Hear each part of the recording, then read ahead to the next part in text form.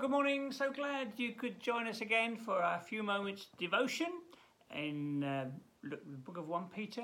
We're really getting to some very practical material now on the back of some wonderful truths about who we are as Christ ones, followers of Jesus. It's getting very practical. Let's pray before we get into chapter 3 this morning. Lord Jesus, we want to please you. We want to follow close to you. Lord, we were hearing yesterday about the path, Lord Jesus, that you took, bearing insults and shame and going to the cross for us. Lord, Lord Jesus, thank you for the way that you walked for us. Help us to follow you in a worthy manner. Speak to us today, I pray, in Jesus' name. Amen. Okay, well, we've talked last time about slaves being, how to act if you're a Christian in a household. We saw how it's most likely a household servant rather than a slave, and therefore perhaps not treated as, there were laws that protected those people in Roman days. But nevertheless, when wronged, how do we live? How do we respond? Do we react and fight like the world does? No, we don't. We entrust things to the Lord. And so it's got very practical. We're a chosen people, called out of darkness into his marvellous light. We're also chosen to follow Jesus. And his was a path of suffering for us. Okay, so now we get some tricky stuff this morning. Chapter 3, I should have probably got Angie to do this bit. I might yet do that, we'll see. Okay, wives, in the same way, submit yourselves to your own husbands, so that if any of them do not believe the word, they may be won over without words by the behaviour of their wives when they see the purity and reverence of your lives. Controversial in our culture, very much so, and to some extent we understand that, where there perhaps has been a background of abuse and men using their strength and authority inappropriately. We understand all those things there. But nevertheless, there's something here of a godly order in God's design in life and marriage and family and so on, that we mustn't just ignore.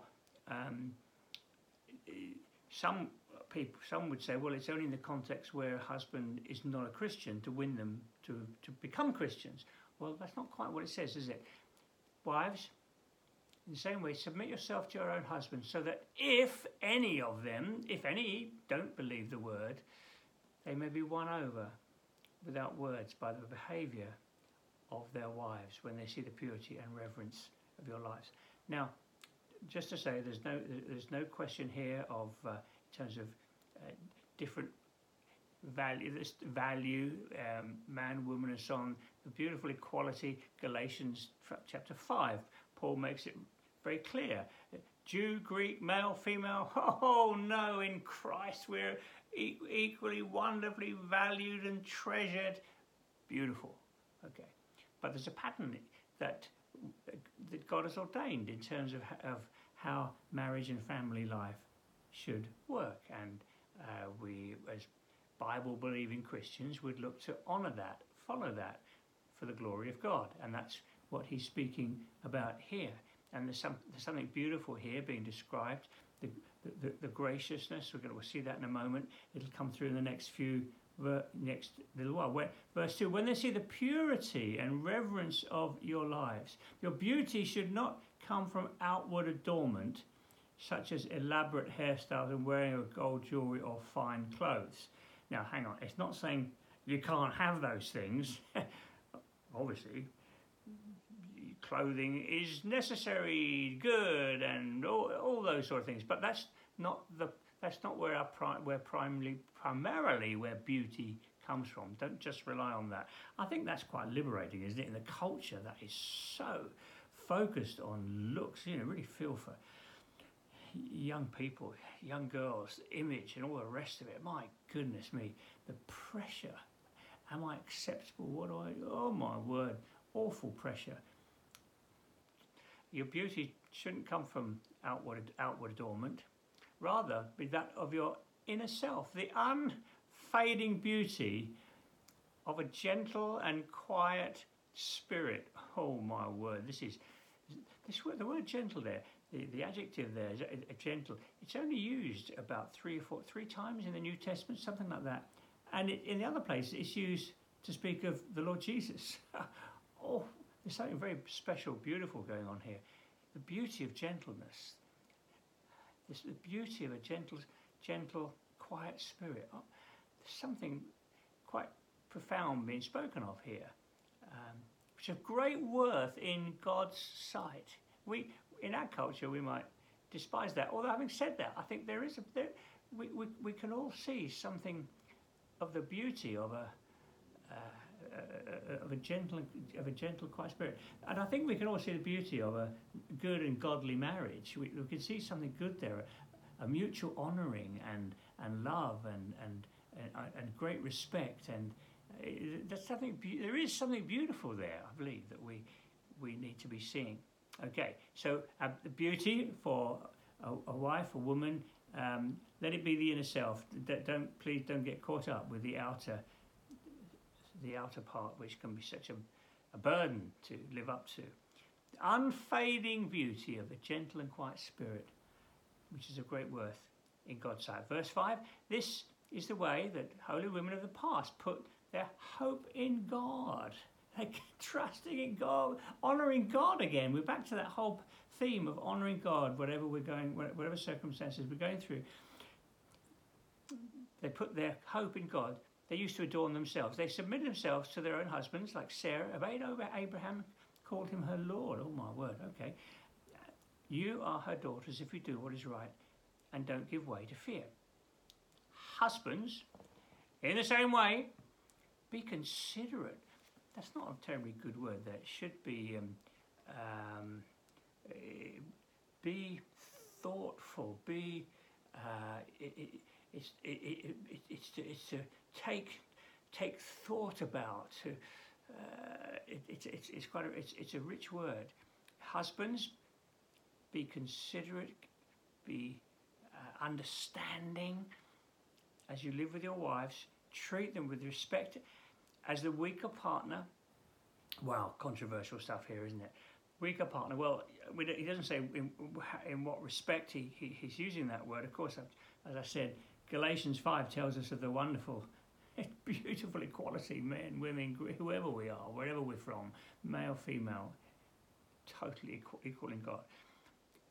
The weaker, physically, that's often the case, as we're seeing in the big arguments around the world of sport and transgender issues and so on. Weaker, possibly physically. Maybe there can sometimes be a greater tenderness, emotional tenderness, and kindness, sensitivity. That I don't know. I'm just trying to, I'm just throwing some thoughts out there. Okay, but husbands, we're to be considerate. We're to be thoughtful. We're to be understanding. We're to be taking great thought and care in the way that we treat our wives with respect. Weaker partner, we're to bring hopefully some shielding, protection to our wives. And as heirs with you, oh, there you go, they're back to the equality again here. The heirs with you of the gracious gift of life, so that nothing will hinder your prayers. Ouch. So, what's that saying? Well, it's pretty obvious, really. Husbands, you've got a responsibility in the way that you live in your household with your wives. The responsibility to be there in a caring, honouring, thoughtful way.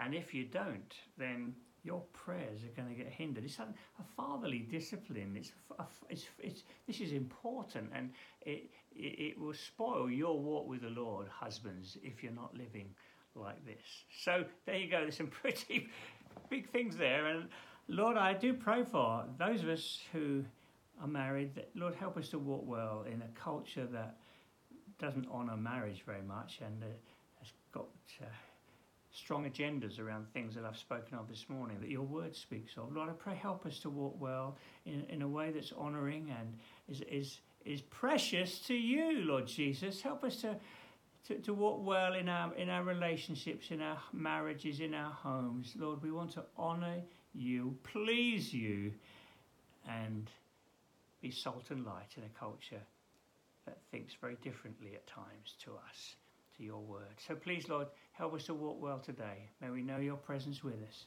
In Jesus' name. Amen. God bless.